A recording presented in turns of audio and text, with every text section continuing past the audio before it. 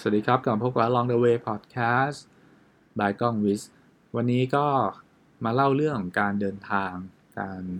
ท่องเที่ยวนะครับไปประเทศข้างๆนี่เองก็คือพม่าผมมีโอกาสได้ไปพม่า2เมืองเมืองหลวงอดีตเมืองหลวงทั้ง2เมืองถ้าใครทราบจะพบว่าปัจจุบันเมืองหลวงคือเนปิดอร์นะฮะคนที่เรียนสมัยรุ่นผมเนี่ยก็จะคุ้นเคยกับย่างกุ้งมากที่สุด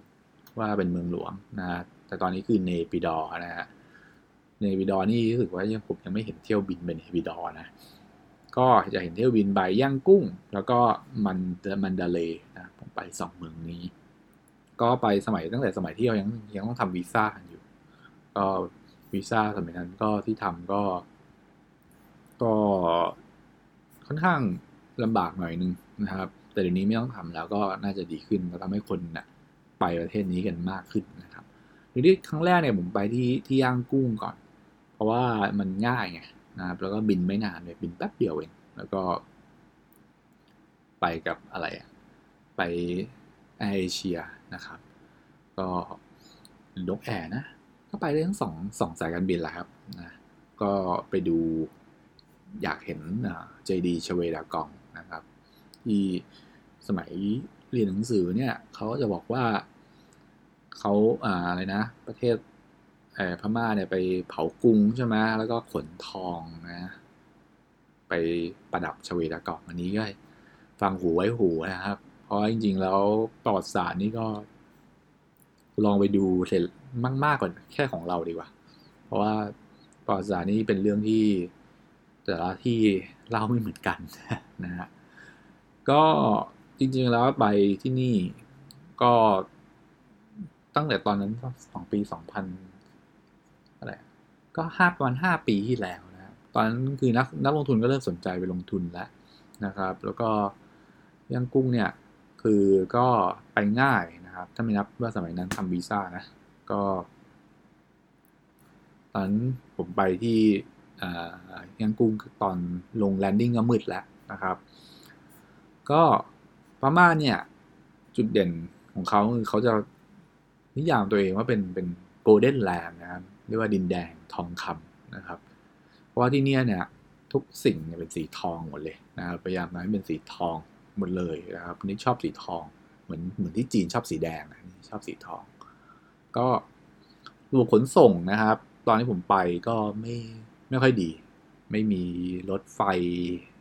ก็จะเรียกว่ารถไฟฟ้าก็ได้นะครับไม่มีรถไฟเชื่อมในเมืองนะครับก็ต้องนั่งแท็กซี่ไปแท็กซี่ก็ตลกครับแท็กซี่นี่ต้องใช้ต่อราคาเอานะครับคือเขาผมก็ถามว่าทำไมไม่มีมิเตอร์เหรอนะบอกเคยมีมิเตอร์นะแต่เอาออกคนที่นี่ไม่ชอบมิเตอร์ชอบต่อราคานะครับก็คือมีแท็กซี่จะทำให้เป็นมิเตอร์ก็ไม่ชอบนะครับชอบเป็นแท็กซี่แบบต่อราคาก็แล้วสภาพรถก็ไม่เหมือนกันนะหน้าตาแตกต่างกันไปนะก็ผมไปถึงที่พักคือที่นี่เนี่ยภาษาเขาจะไม่เหมือนที่ลาวนะลาวนี่อย่างน้อยคือไม่รู้เรื่องก็มันก็คล้ายไทยมากอะนะถ้าจะพูดภาษาไทยเขาก็พอได้พม่านี่ภาษาก็จะเป็นภาษาของเขาก็รายการทีวีก็แปลกๆนะก็เป็นนอนดูบอลนะก็ภาษามันก็จะแบบเราก็ยังดีหน่อยที่นี่เขาภาษาอังกฤษเขายังพอคุยได้นะแต่อย่าไปคาดหวังว่าเดินบนท้องถนนแล้วจะพูดภาษาอังกฤษรัวๆนะบางทีเขาไม่รู้เรื่องนะภาษาอังกฤษนี่เฉพาะบางคือกลุ่มคนที่แบบว่ามีการศึกษาประมาณหนึ่งเงี้ยจะได้นะครับไปตอนนั้นไปถ้าจะไปแบบสถานที่แบบที่แบบเป็นคนท้องถิ่นหรืออะไรเงี้ยจริงเขาพูดกับเราไม่ได้นะครับก็ตอนไปนะครับ ก็ถ้าไม่เดินทางด้วยแท็กซี่เนี่ยจะเดินทางด้วยเท้านี่จะเดินสักพักจะเริ่มไม่ไหวฮะเพราะว่าฝุ่นมันเยอะนะครับเป็นประเทศที่ฝุ่นเยอะมากนะครับแต่ไม่ใช่ฝุ่นผมไม่แน่ใจว่าเป็น PM 2.5ป่ะนะแต่รู้อย่างมันเหมือนกับประเทศแบบ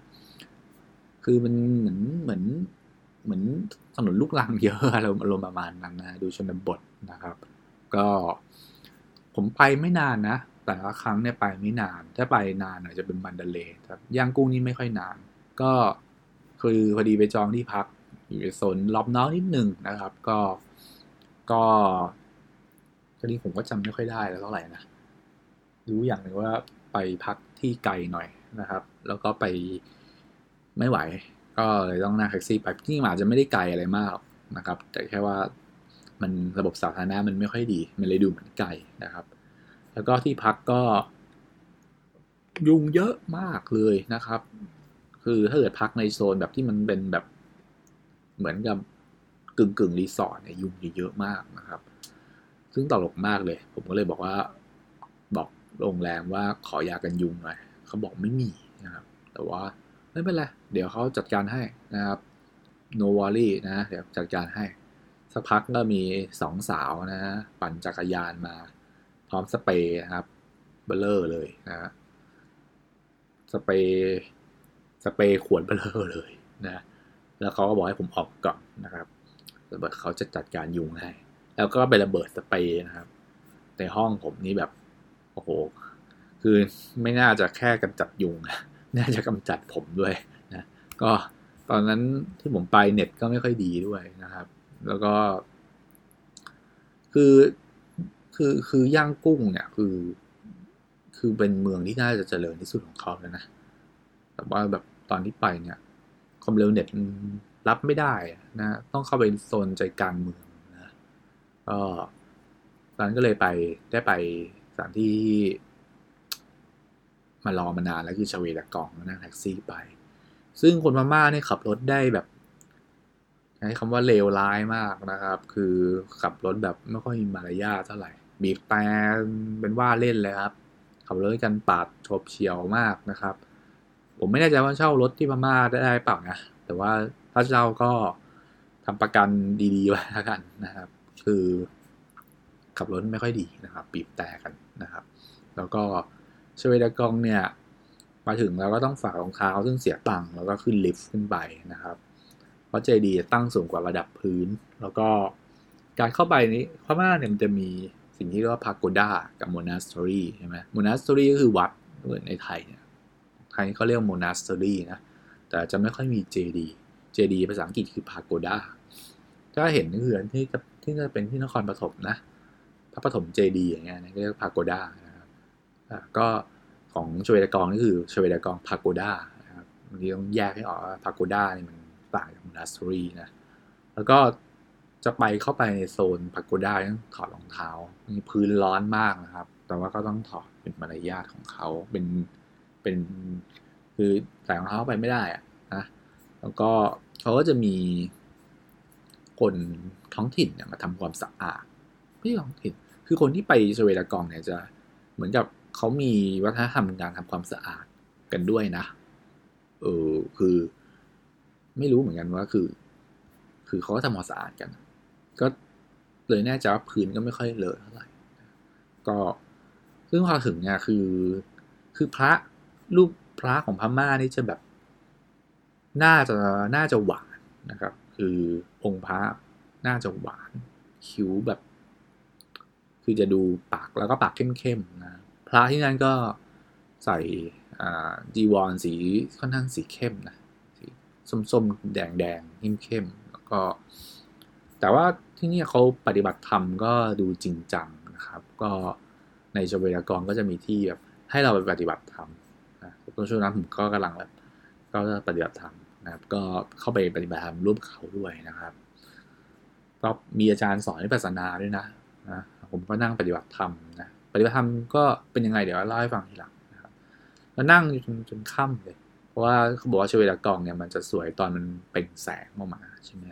ซึ่งเขาก็คือเขาจะมีแสงเปิดเป็นไฟนะครับตอนกลางคืนเปิดไว้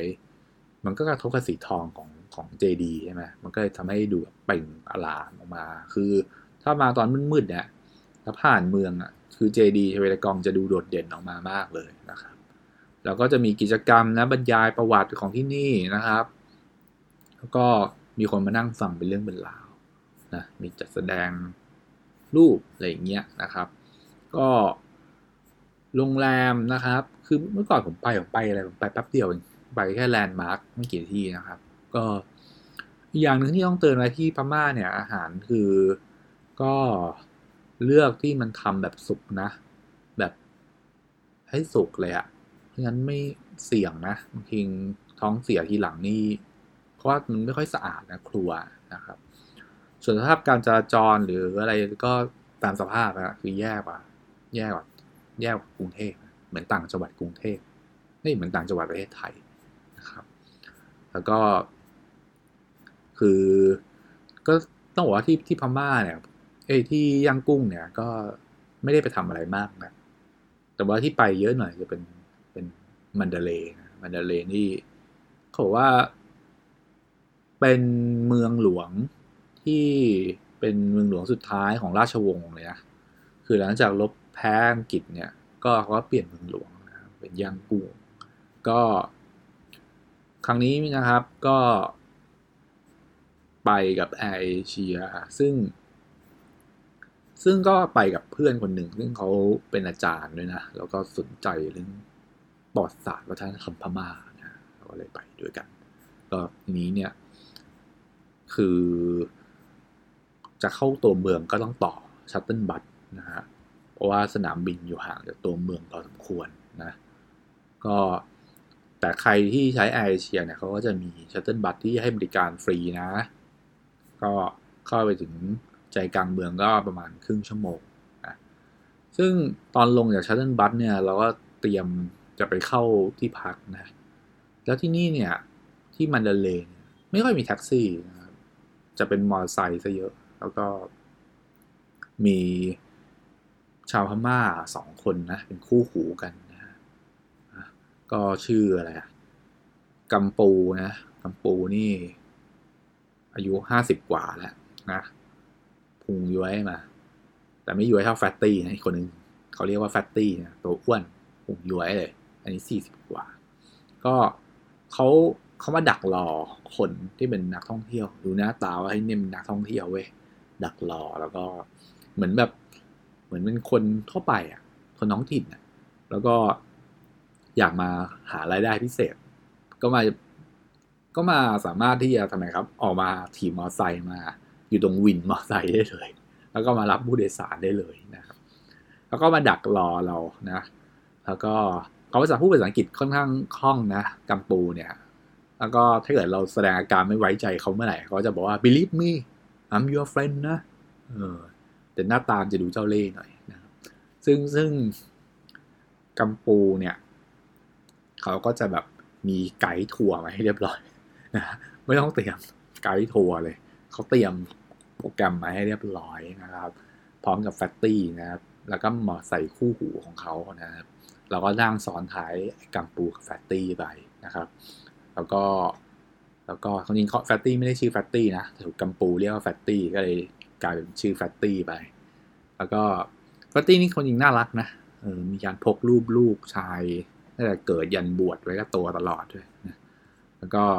คือกัมปูกับแฟตตี้เนี่ยก็มาส่งนะครับส่งพวกเราที่โรงแรมแล้วกัมปูก็เอาไกด์เขียดทัวร์เนี่ยนะมาให้เรานะครับว่าแต่ละวันให้ไปไหนบ้างนะซึ่งก็จัดเสร็จสับให้เลยนะวันแรกก็พาไปเลยครับมันดาเลย์ฮิลนะฮะก็คือเนินเขามันดาเลย์ซึ่งระหว่างทางก็จะเจอสถานที่ต่างๆนะเจอเด็กพม่ามาทำไมครับมาขายของนะแล้วเด็กพม่ามาขายของเนี่ยอย่าพูดว่าเลเตอร์นะอย่าไปพูดว่าแบบเดี๋ยวค่อยซื้อนะต้องบอกว่าแล้วเขาก็ตอบกลับเราว่าโอเคเลเตอร์นะก็คือแล้วมันก็เลเตอร์จริงอีกชั่วโมง2 ชั่วโมงแม่งกลับมาเลยนะครับแล้วก็ทวงด้วยว่าไหนบอกว่าจะเลเตอร์ไงเพราะถ้าไม่เอาคือไม่เอาเลยปฏิเสธไปเลยนะครับก็แล้วก็สถานที่ท่องเที่ยวเนี่ยนะครับบางครั้งก็อาจจะโดนเรียกเก็บเงินค่าถ่ายรูปก็ระวังหน่อยนะครับแถวนี้มันเถื่อนนะฮะแล้วก็ไปมันดาเลย์พาเลทนะพระราชวังมันดาเลย์พระราชวังมันดาเลย์นี่พระราชวังที่สร้างด้วยไม้สักทั้งหลังนะครับก็สวยงามมากนะครับมีคูน้ำรอบพระราชวังนะประตูยิ่งใหญ่นะแต่ว่าเป็นการสร้างใหม่แทนของเดิมนะคือเมื่อก่อนมันถูกอังกฤษถล่มพินาศไปแล้วไงแล้วก็สร้างใหม่ขึ้นมานะครับแล้วก็ถือว่าค่อนข้างจะถ้าใครชอบเรียกว่าดูประวัติศาสตร์วัฒนธรรมผมว่าเป็นสถานที่ที่ดูน่าสนใจมากนะ แล้วก็ตอนเย็นเขาก็พาไปเมืองชื่ออัมมาลาปุระนะครับสะพานชื่ออูเบนอะไรเนี่ยนะฮะซึ่งสวยนะครับถือว่าสวยเลยเป็นแหล่งที่ดึงดูดนักท่องเที่ยวมากเพราะตอนเย็นๆเนี่ยสะพานเนี่ยแบบดูดีนะครับพระอาทิตย์ตกดินเนี่ยแล้วก็เขาก็จะมีนักท่องเที่ยวมาขึ้นเรือนะอารมณ์ไม่คล้ายเวนิสอะไรอย่างเงี้ยทีเดียวเชียวนะแล้วมีสะพานก็เดินข้ามไปฝรั่งมาเยอะครับฝรั่งมาค่อนข้างเยอะแล้วก็สะพานค่อนข้างยาวด้วยนะครับแล้วก็ต่อมาก็คู่หูกัมปูแฟตตี้นี่ก็พาเราไปเที่ยวห้างนะก็ห้างบอกว่าเป็นห้างที่ดีที่สุดในเมืองมันดาเลย์ละคือแต่ว่ามันไม่ใช่ห้างนะคือมันเหมือนคลองถมเสือป่าอะไรอย่างนั้นเลยนะคือเน้นเสื้อผ้านะแล้วก็ร้านอาหารก็คือมันสกปรกอะนะก็ระวังแล้วกันกินของสุกๆเท่านั้นนะย้ำอีกทีไปพม่าไม่ว่าจะเป็นเมืองไหนก็ตามซึ่งหลังจากนั้นพอเราไปห้างเสร็จเราก็คิดว่าไม่ใช่ทางเราก็กลับไปบุกสถาปัตยกรรมของที่นี่กันต่อนะซึ่งส่วนใหญ่อะเขาทำค่อนข้างดีนะคือแกะสลักจากไม้ชิ้นเดียวไม้สักชิ้นเดียวแล้วแกะสวยเลยนะครับสวยไปดูในบล็อกตรงมีเดียมของผมได้นะคือค่อนข้างสวยตอนนั้นแต่ว่าผมไม่ได้ใช้กล้องดีๆอะไรถ่ายนะใช้มือถือถ่ายมาหรือว่าแกะดีไม้นี่คือไม้แบบไม้ไม้ไม้แบบไม้สักแล้วแกะเก่าแบบคนที่ชอบความขลังความคลาสสิกเนี่ยผมว่าต้องชอบครับเพราะประเทศนี้มีของคลาสสิกเยอะนะแล้วก็ถัดจากนั้นก็พาไปอะไรอ่ะเขาพาผมไปพระมหามายมุนีนะครับเขาเรียกพระพุทธรูปคู่บ้านคู่เมืองของพม่าองค์พระนิ่มนะครับเทียบก็ถ้าเทียบกับเมืองไทยผมเทียบกับพระแก้วมรกตนะฮะก็มีการใช้ใช่ไหมครับทองไปไปประดับองค์พระนะครับก็คนก็จะมากันตลอดไม่ขาดสายเลยนะครับแล้วก็มีการถ่ายวิดีโอด้วยนะครับซึ่งก่อนไปเนี่ยเขาก็พาผมไปดูอะไรนะที่เขาตีทองผมก็ไปตีทองเขาด้วยนะครับก็สนุกดีนะครับเขาก็สอนตีทองเนี่ยแล้วก็ทองเนี่ยไปติดที่พันนิ่มแล้วก็มีอัดวิดีโอเห็นภาพตัวเองอยู่ในวิดีโอด้วยนะครับก็ก็จริงแล้วจะมีแผนที่จะไปที่เมืองพุกามด้วยนะพุกามเนี่ยภาษาอังกฤษเรียกบากันหรือคนจริงพม่าก็เรียกบากันนะมีไทยประเทศเดียวไปตั้งชื่อให้เขาว่าพุกามนะคืออ่านว่าบากันนะแล้วก็แต่จะไปเนี่ยรถบัสเต็มนะครับจะไปแล้วสายการบินไปสายการบินก็ได้นะนั่งเครื่องบินภายในประเทศเขาถ้าไม่กลัวนะไม่กลัวมันตกอะไรเงี้ยก็เต็มนะครับเต็มหมดเลยนะครับเรียกแท็กซี่ก็แพงมากก็เลยว่าการไปพม่าเนี่ยเราจะไปให้ครบเนี่ยก็ต้องทำไมครับดูเตรียมแผนให้ล่วงหน้าดีให้ครบนะครับถ้างั้นก็ไปกับทัวร์แล้วกันแต่นี่มันไปเองไงใช่ไหมก็จะแบบไปลุ้นเนาะไปประเทศที่ไม่ค่อยเจริญนะถ้าจะไปให้ครบนี่ต้องวางแผนดีๆนะผมได้บทเรียนเรื่องนี้มาพอสมควรนะครับเพราะว่าบาร์แกนเนี่ยคือมันจะมีตอนเรียกว่าเหมือนบอลลูนหรืออะไรนะที่ลอยแล้วดูสวยอะนะครับน่าสนใจมากแล้วมีคือลอยแล้วก็เห็นเจดีแบบเป็นพันอะนะสวยงามมาก ก็เลยมาดูหนังตะลุง นะครับก็จริงๆแล้วเนี่ยผมบอกว่าได้เลยว่าที่นี่มีอะไรให้ explore ให้ค้นหาหลายอย่างแต่ว่าต้องทำใจอย่างหนึ่งมันร้อนนะครับมันร้อนแล้วก็ไม่ค่อยเจริญการคมนาคมหรืออะไรไม่ค่อยดีดังนั้นถ้าใครที่เน้นพักผ่อนนะเน้นบันเทิงเน้นอะไรเงี้ยก็ไม่ค่อยเหมาะนะครับถ้าเน้นดูความประวัติศาสตร์ดูสถาปัตยกรรมอะไรเงี้ยก็อาจจะชอบนะครับแต่ก็ต้องทำใจว่ามันไม่ค่อยสะดวกสบายเท่าไหร่นะครับมันอย่าไปเรียกว่าสบายเลยไปที่ไหนก็ไม่ได้สบายหรอกแต่ว่ามันสะดวกหรือเปล่าใช่ไหมก็วันนี้จะมาเล่าเรื่องพม่าเพราะจริงแล้วจะมาเล่าเพื่อนบ้านทั้งหมดเลยแต่คิดว่าแค่พม่าอย่างเดียวก็ถือว่าเยอะแล้วนะครับเดี๋ยวเล่าไปเล่ามาจะเหนื่อยซะก่อนก็วันนี้ก็เลย อ่าเล่าประมาณนี้นะครับแต่คงอาจจะไม่ได้ไปแล้วนะเออมีบอกว่าไปเนปิดอร์ไหมอะไรเงี้ยไม่เป็นไรนะครับขอบคุณก็ก็ก็เดี๋ยวมาเล่าเรื่องไปประเทศอื่นต่อละกันวันนี้ของพม่าก็จบประมาณนี้แล้วนะครับก็พบกันในเอพิโซดต่อไปกับอ่า Along the Way Podcast นะครับสวัสดีครับ